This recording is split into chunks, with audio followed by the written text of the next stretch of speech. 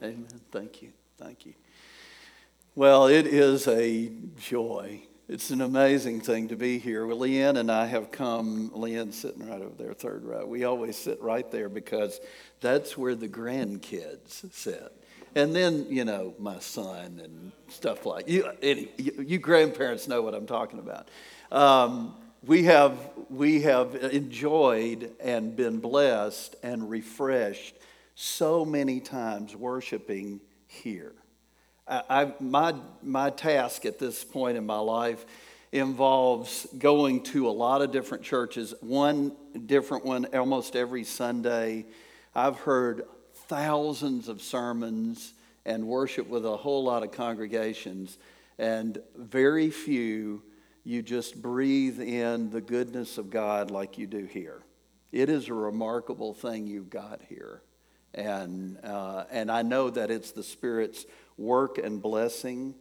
I would also add that having heard that many sermons and worshiped in that many churches, you've got a remarkable pastor who handles God's word faithfully through his heart to you.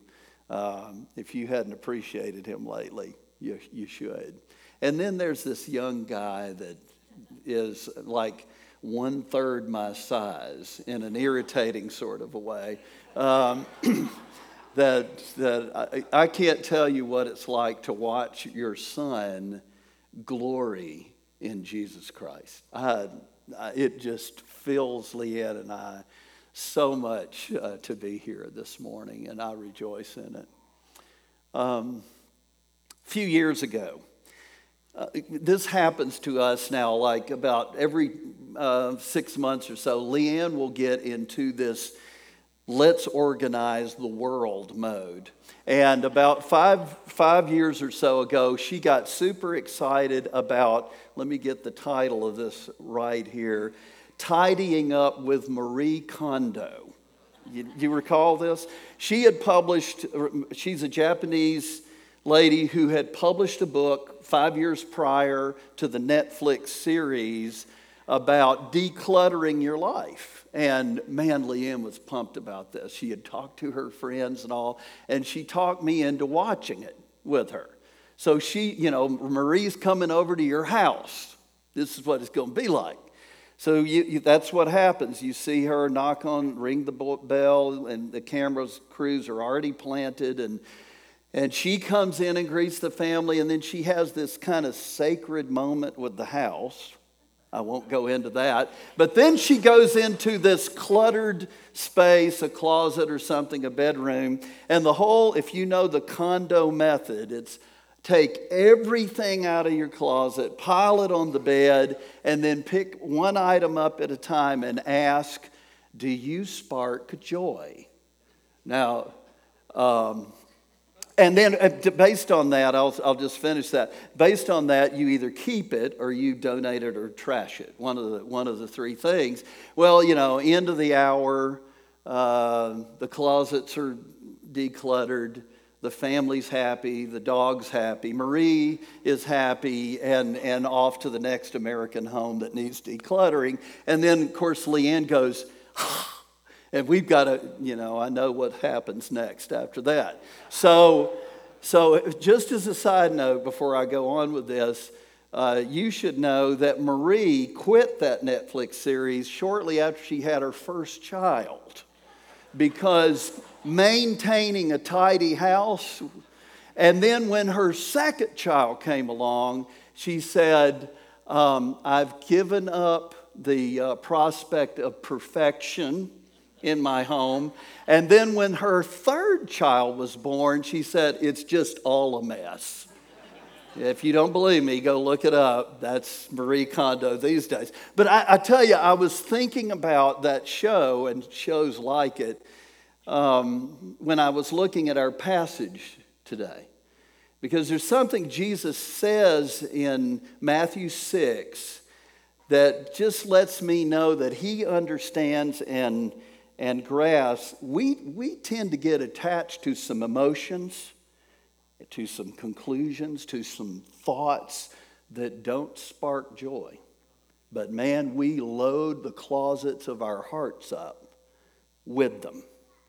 And Christ, our Lord, wants to help us declutter, come clean, and live in freedom. Why don't you head over to Matthew chapter 6. I love that you guys, once a month, you speak these words. And I found out you already did this a couple of weeks ago, but we're going to do it again. Matthew 6, verses 9 through 13 are super familiar to you guys. And we're going to kind of lean into verse 12 as we go through. But let's do it again. Would you stand with me? And we're going to see that up on the screen if you need it. And speak this prayer aloud. Join me. Our Father, who art in heaven, hallowed be thy name. Thy kingdom come, thy will be done on earth as it is in heaven. Give us this day our daily bread, and forgive us our debts as we forgive our debtors. And lead us not into temptation, but deliver us from evil. For thine is the kingdom and the power and the glory forever and ever. Amen? Amen. Be seated. So in verse 12, Jesus frames reality for us. Verse 12 is that phrase that says, and forgive us our debts as we forgive our debtors. And he's framing a reality for us. He wants us to understand something that happens to us all the time. Stuff. Happens to you, happens to me, has happened to you. I mean, whether you're a kid or you're a grown-up, things happen to you, things happen to people that you care about. And they're painful. Words are spoken that explode your world. And actions take place that just leave you confused and angry and reeling. And we don't know what to do with those. They happen in a moment. We're trying to process this as it's happening, but we got to proceed. And we don't want to let them see us sweat. So what do we do with that? We stuff it. We pack that stuff in. We swallow our anger. And we shove it into some closet inside of our heart and try to carry on like it didn't really mean anything to us. Of course, the trouble with emotions like that is it doesn't just sit there. Emotional baggage festers. You notice this in your life? It certainly has happened in my life. It festers, it becomes corrosive, it becomes unstable, it leaks into other areas of our heart and life, and it doesn't stay internal. Something about it comes out in our attitude. It begins to frame the way we see and act and respond to people, some of whom have nothing to do with what hurt us. Time passes, more emotional sludge is added to the closet until it can't hold it anymore. And this toxic waste just kind of can take over. I've as a pastor, I have met so many people that have entire rooms inside their house covered over with unresolved emotions and experiences that just took over their life. Disappointments and losses and wounds and hurts and fury, bitterness that takes over. We need to clear our closets out.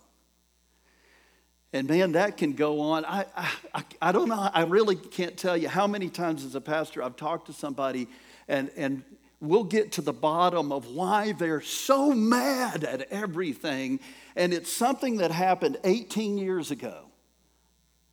But it's still there and it's morphed into something that's changed them.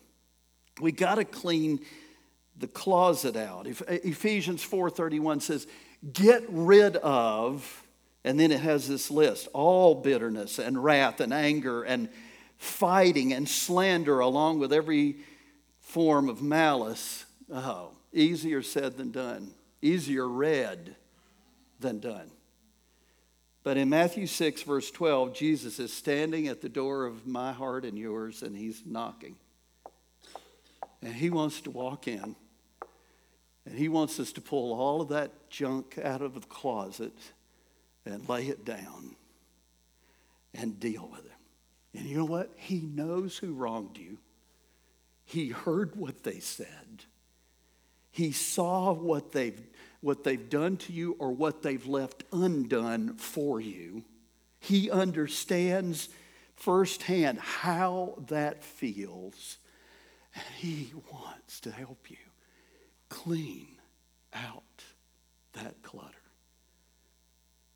and be free. So, 2 truths this morning from that simple phrase and some other passages, okay? 2 truths. Here's the first one from verse 12. Focus on what's captured in and forgive us our debts. I find it really interesting that Jesus uses a word for sin that kind of surprises us, debts. Why does he use that word? Why is that so important to him? Well, think about it like this. Somebody steals your wallet or your purse. They take from you what belongs to you. So when that happens and someone does that, they owe you a debt. They not only owe you a debt, they owe society a debt for their wrongdoing. And justice prescribes particular penalties for those actions. Okay, so Jesus takes that concept, only he changes the focus. In verse 12, I am the thief. You're the thief. When I sin, I'm stealing from God what is rightly his. I am robbing him of glory. I am withholding from him my worship. I am redirecting my adoration elsewhere. I am taking from him what is rightly his, and I owe him. That's a sin debt that I owe. There are just penalties set aside for me for those actions. And here's the truth about you and me that compounds it all the more. We are multiple offenders of taking from God what is rightly his. Every day of our lives, we've done it. So the bad news in this thing, let's get that out here, is that on my own and on your own, we all have insufficient funds to pay back the debt of our sin against the everlasting God. We will never do it on our own. In fact, Jesus, a few chapters later in Matthew, tells a story about this. Remember in Matthew 18 about the king who calls in this guy that owes him an astronomical sum of money. In fact, in Jesus' story, the amount this guy owes, a servant, owes to the king is equal to 10 times the national budget of Israel in that day. I mean, it was almost a hyperbole joke. Only it wasn't a joke. Because what Jesus is talking about is where you and I stand before a holy God. My sin debt has been amassing, in my case, 62 years. I'm stacking them on every day, multiple times sometimes. You are too. We stand before God, an eternal God, and our treason, our crime against him requires a just punishment, and the punishment prescribed for stealing from an infinite God is an infinite punishment in a place the Bible calls hell. That's the bad news. And there's not a thing I can do to fix that on my own. But see, now, here's the good news. And it's tucked right in there to verse 12. The good news is for all who have repented of their sin and received Christ as their Savior, all sins forgiven. All of them. Past, present, future. The record that stands against you in heaven was nailed to the cross, Paul says, so that there is nothing left to hold up against you. Is that not good news? That is the gospel, by the way. In case you just have a moment where you think, should I be celebrating this right about now? Yes! Because if it's true for you, it's the best news you're going to hear today or any other day of your life, that I can stand before God not fearful, but free. Not because of what I have done, but all because of what He has accomplished on the cross and through the resurrection.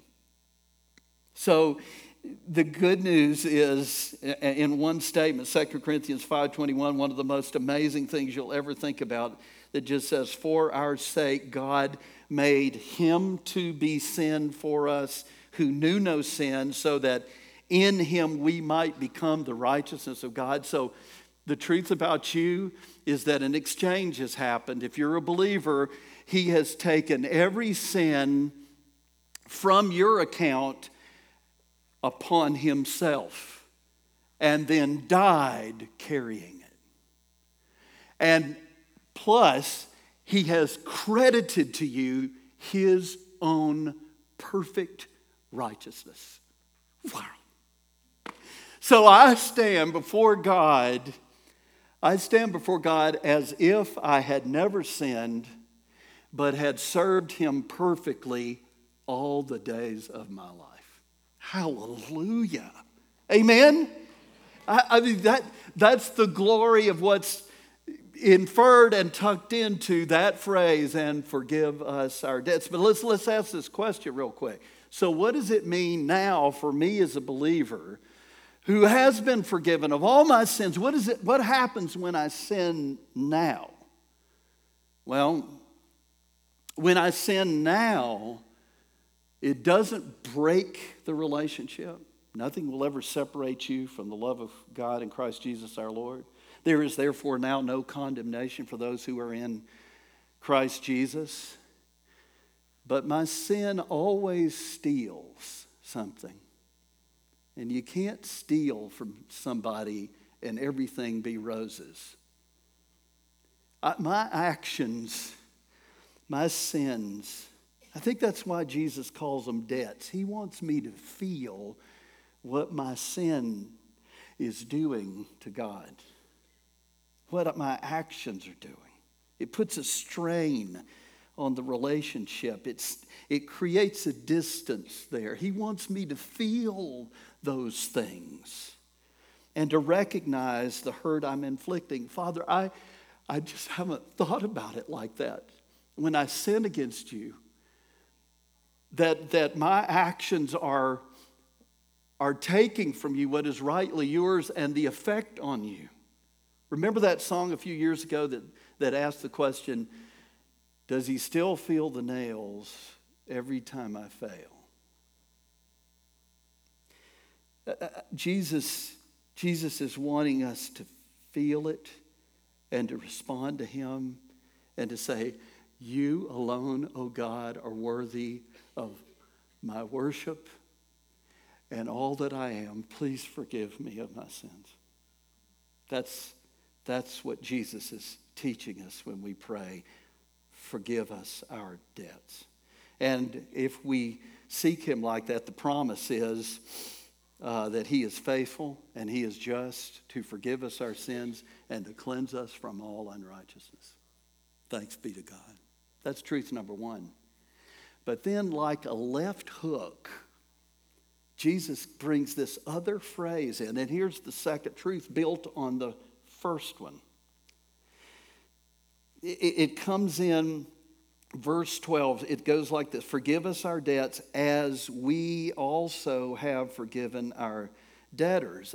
As we also have forgiven our debtors. So this is so important to Jesus that in one verse down from that, He expands on it. This is verses 14 and 15. Listen to what he says. For if you forgive others their trespasses, your heavenly Father will also forgive you. But if you do not forgive others their trespasses, neither will your Father forgive your trespasses. Whoa. So the Son of God makes a direct connection between the grace of forgiveness I have received at total cost to Jesus Christ, a gift given to me, and how I treat other people. And the link is so strong that we could say it kind of like this, and it's sort of the title of the message today: Forgiven people forgive. It's a good time for a definition for forgiveness. It is an act of the will.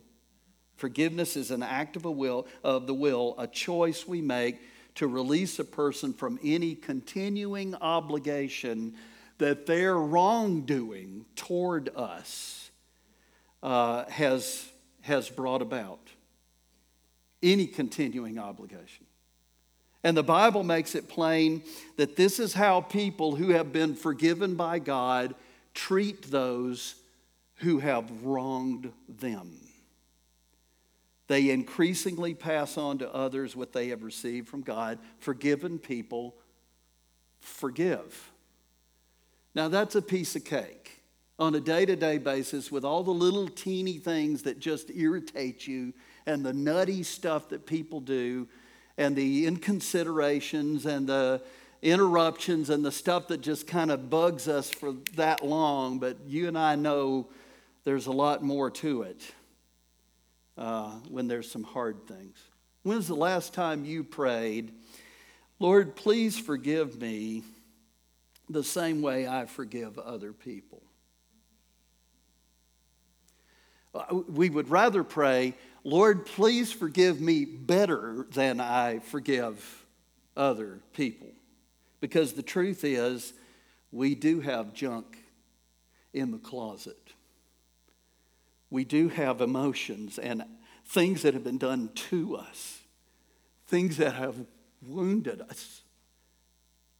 We have all experienced strong emotions and deep wounds from when your dignity or your purity or your reputation or your dream of a happy marriage was stolen by somebody. So it's real easy, isn't it? It's so easy to rationalize holding a grudge. I tell you what, I know this is hard to believe, I know. But I've had people in church do some really, really terrible things. Can you see the knives in my background? I mean, lied, stole money, assassinated my reputation behind my back. Staff members. I can see their face. Can you see the face of the person? Can you still hear the words she said? I can still see their face. I recall with incredible detail, years later, what transpired. And it's super easy to go, God, God knows I've tried to let this go. It's just too much for me. And I'm waiting for him to apologize. I'm waiting on her to kind of, come to me and set this right. And if I forgive her, if I just let her off the hook, she'll just do that to somebody else. It's not right that I should have to do this. I need to even the score. Someone needs to make him pay. I think God understands that. Now listen to it very carefully. You are deceived if you think God's going to go back on his word on this. You're deceived. Our excuses are really just the flesh trying to justify the bondage of bitterness that's got a hold of us. Here's the truth. Listen. If you hold on to an unforgiving spirit, you will not be forgiven by God. Not because that's a condition of your salvation. It's not that, okay, if I don't forgive, then I've lost it. I've forfeited it. My forgiveness earns God's forgiveness. No. It's that grace flows. I can't receive that and not pass it on. It's impossible. That's what what our Lord is trying to show us. Here's a clear sign that you've received Christ and His full pardon purchased for you at great sacrifice. Can you release someone from any obligation to repay you for the wound they have inflicted? Okay, so how do I do that? Because I can see their face and I can hear their words, and I have tried and it keeps coming up. I think I've made progress there, and then I run into them and the whole thing surges back up again. How do I accomplish this? We can't just go on the count of 3, or we would have already done it. So how do I lick this? How do I make it stick? I want to give you 3 things that give you the power to forgive. And then we're done. Okay? 1, cherish God's forgiveness. Ephesians 4, I quoted verse 31 earlier. Here's 32. Be kind to one another, tenderhearted, forgiving one another, as God in Christ forgave you. So what the Bible is telling us is that the power for me to forgive that couple that stole $5,000 from us and then ruined our reputation by lying about us. The power to forgive them is found in the way God treated me for my sins, how He responded to me. That's where the power comes. How does it work? Here's how it works. Saving faith is not just a concept in my head. God in Christ has forgiven you. It's an experience I relish. We sang about it just a moment ago. When in the second verse of How Great Thou Art, and when I think that God, His Son not sparing, sent Him to die, I scarce can take it in. There's an awe that the holy God would ever look at me and let me off the hook for 10-fold sins against Him.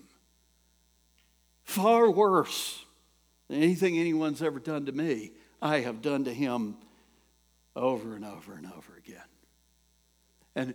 And swimming in that water, receiving His grace, basking in His mercy, thinking about His love, that just doesn't leave room for a cancer like bitterness inside me to gain a hold.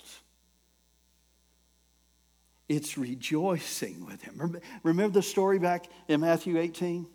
The man with the incredible debt that the king forgives. Do you know the rest of the story where he goes out of the palace doors and down the steps and he spots a guy down the street here that owes him $20? And he marches right over and grabs, Jesus says, the man by the throat and chokes him and has him thrown in debtor's prison until he pays back what he owes. Something's wrong there. Imagine that back when they had Publishers Clearinghouse, that you get a doorbell ring one day and surprise, you open the door and there's a camera crew and a man with a gigantic check that says $3 million that you have just won because you sent in 1,000 entries to Publishers Clearinghouse to try to qualify for that crazy thing. And you think, what is going on here? How can this possibly be? And your eyes are rolling in all kinds of directions and your heart is beating out of your chest. You are suddenly moved from whatever you're making to a millionaire. Now just imagine, after receiving that at the front door and all the accolades and the phone and the photographs and the publication of the story and all that, you get a call from a dude that owes you $20. The last thing you would think about, you go, what, $20? Because when you've received that kind of gift, it just washes out all that stuff. When I cherish what I have received from him, what's that statement from the Gospels that says, he who is forgiven much loves much. You want the power to forgive? That's where it starts. Step 2, trust God's justice. Romans 12, verse 19. Beloved, never avenge yourselves. What's that word again? Never avenge yourselves, but leave room for the wrath of God, for it is written, vengeance is mine, I will repay, says the Lord. So, okay, someone's lied about you, or they've been unfaithful to you, or they've let you down, or rejected you, or abused you. Your trust, your property, your reputation, your body has been violated. Among the many things that you may feel are these twin emotions. I don't deserve this. That's what's been done to me is unjust and wrong. And then the second emotion is the person responsible should be made to pay. Both of those feelings have to do with justice. So what do you do with those feelings? You got a couple of options now. I have been down both. You can take option 1. Option 1 is rehearse the hurt over and over and over again in your mind until your insides just stay on a seething boil. Just keep it going. Y'all ever done this? I'm just telling you, I have. Where somebody really, and I have a conversation with them alone in the car. And I'm letting them have it right there in the car. I don't know what other people are thinking, but here it comes, and I am fixing that red wagon baby. That's happening. You can do that kind of thing, and you can think about it while you're sleeping, and you can while you're going to bed, and you can ponder how you're going to fix this person for what they've done to you. You can go over all of that, but just know this part. Meanwhile, it's you being hardened and poisoned. And in many cases, they are oblivious to all of your, it's not doing anything to them, but it's doing terrible things to me. That's one option with those emotions. The second thing you can do is you can let the judge of the universe handle it. He says it, it's his claim. He says, beloved, never avenge yourselves, but leave room for the wrath of God, for it is written, vengeance is mine, I will repay, says the Lord. So God has put himself on the line. This is his call. I've got this. You don't have it. Let me take it from here. He sees the fullness of the evil intended, and he will leave no stone unturned in establishing justice. Trust him for that. Will you? Will you let him have it? If you really want to be like Jesus, Peter gets at this. When he was reviled, remember this? 1 Peter 2:23. When Jesus was reviled, he did not revile in return. When he suffered, he did not threaten, but he continued entrusting himself to him who judges justly. So look up here for a minute. No one wronged you worse than Jesus. No one ever has been treated more unjustly, and no one was more innocent than was he. And Jesus, when attacked and lied about and brutalized and abused and all the things we can imagine, the world's sin stacked upon into his body on that tree, all of that, he did not revile back. He let the judge have it because he's confident it's going to get handled totally. Let him have it. Trust him. Step 1, cherish God's forgiveness. Step 2, trust God's justice. And then the last one, believe God's purposes. Back in Genesis 50, there's a story that comes to an amazing end. Joseph, in that Old Testament story, betrayed by his brothers, lied about, defamed, falsely accused, wrongly imprisoned, and then a guy says, I'm going to help you out when I get my chance, and he forgets about him for 2 more years. I mean, along the way, Joseph had so many reasons to go, I have had it, and just boiled down in prison until he died and become an angry, bitter, accusative, unforgiving person. And then there comes this juicy moment in Genesis 50 when suddenly he is elevated by God to the second most powerful position in the world and put in charge of in a famine. And remember, by an amazing turn of events in God's providence, here comes those brothers. And there's a showdown where we go, oh, this is going to be good.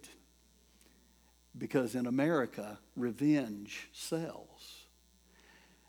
And instead, he treats them with mercy, and he hugs their neck with tears, and he pulls them in close, and he brings Dad and the whole crew over to the land of Goshen, and they are treated like kings for the rest of their life. How did that happen? The brothers even probably want to know. And there's that amazing verse in verse 20 of Genesis 50 where Joseph explains, as for you, you meant it for evil against me, but God meant it for good. That's that Old Testament version of Romans 8:28 that we love to quote when it's easy, and then we forget when it's hard. And we know that for those who love God, all things work together for good. That's not fate. That's God. Turning what was meant for ill against me into a servant to do me good. Cherish his forgiveness and the grace that comes from that. Trust his justice. Believe that God is up to more than you can see in the wrong that's done to you, against you. That's the power. That's where the power to forgive comes from. I wonder if right now you could complete this sentence. God, by your grace and trusting in your justice and believing in your purposes, I choose to forgive.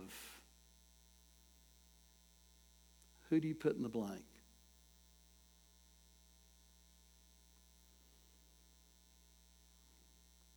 It's not a one-time thing, it's a journey, but it's got to start somewhere. Would you bow your head with me, please, this morning?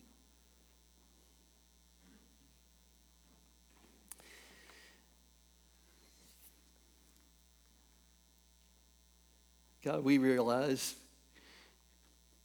that we have some choices to make today. I don't know why you put this on my heart, but I believe in your purposes. So I think, Lord, I'm certain there's someone watching at home or someone present here that's holding on to something. And they need to let the surgeon come in. We need to empty the closet and let you help us pick the pieces up one at a time. We need to cherish that we have not been treated according to our sins, but according to your mercy. So much that it's just impossible not to pass that on. And believe that you will see to it that justice is done. Someone, God, very likely in a crowd this size, has had some awful things happen to them, unspeakable things.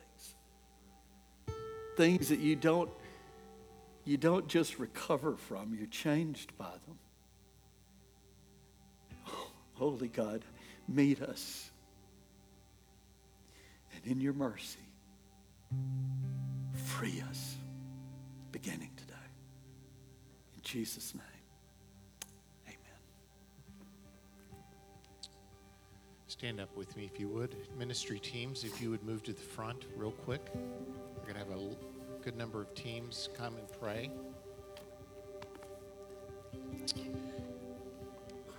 It's been said that the person who has the greatest influence or sway in your life, the person who has the greatest influence or sway in your life is the person that you have chosen not to forgive. And this morning, the Lord has presented an incredible word to us about the opportunity to forgive, to be forgiven. Some of you, the person who you haven't forgiven is yourself. For others of us, there have been wrongs, there have been hurts, we've got a window here, an opportunity to take maybe even the first step toward forgiveness, toward others. Maybe also today you need prayer for healing or direction or some other need, but really you want to take this step toward forgiving someone. While Craig leads us, I'm going to ask you to just come and allow one of these teams. This is just something we do here at Fullness, where we give opportunity for prayer as you need it, to meet with you and God and for him to do his work in your heart and your life. Come as we sing and just receive prayer as God directs.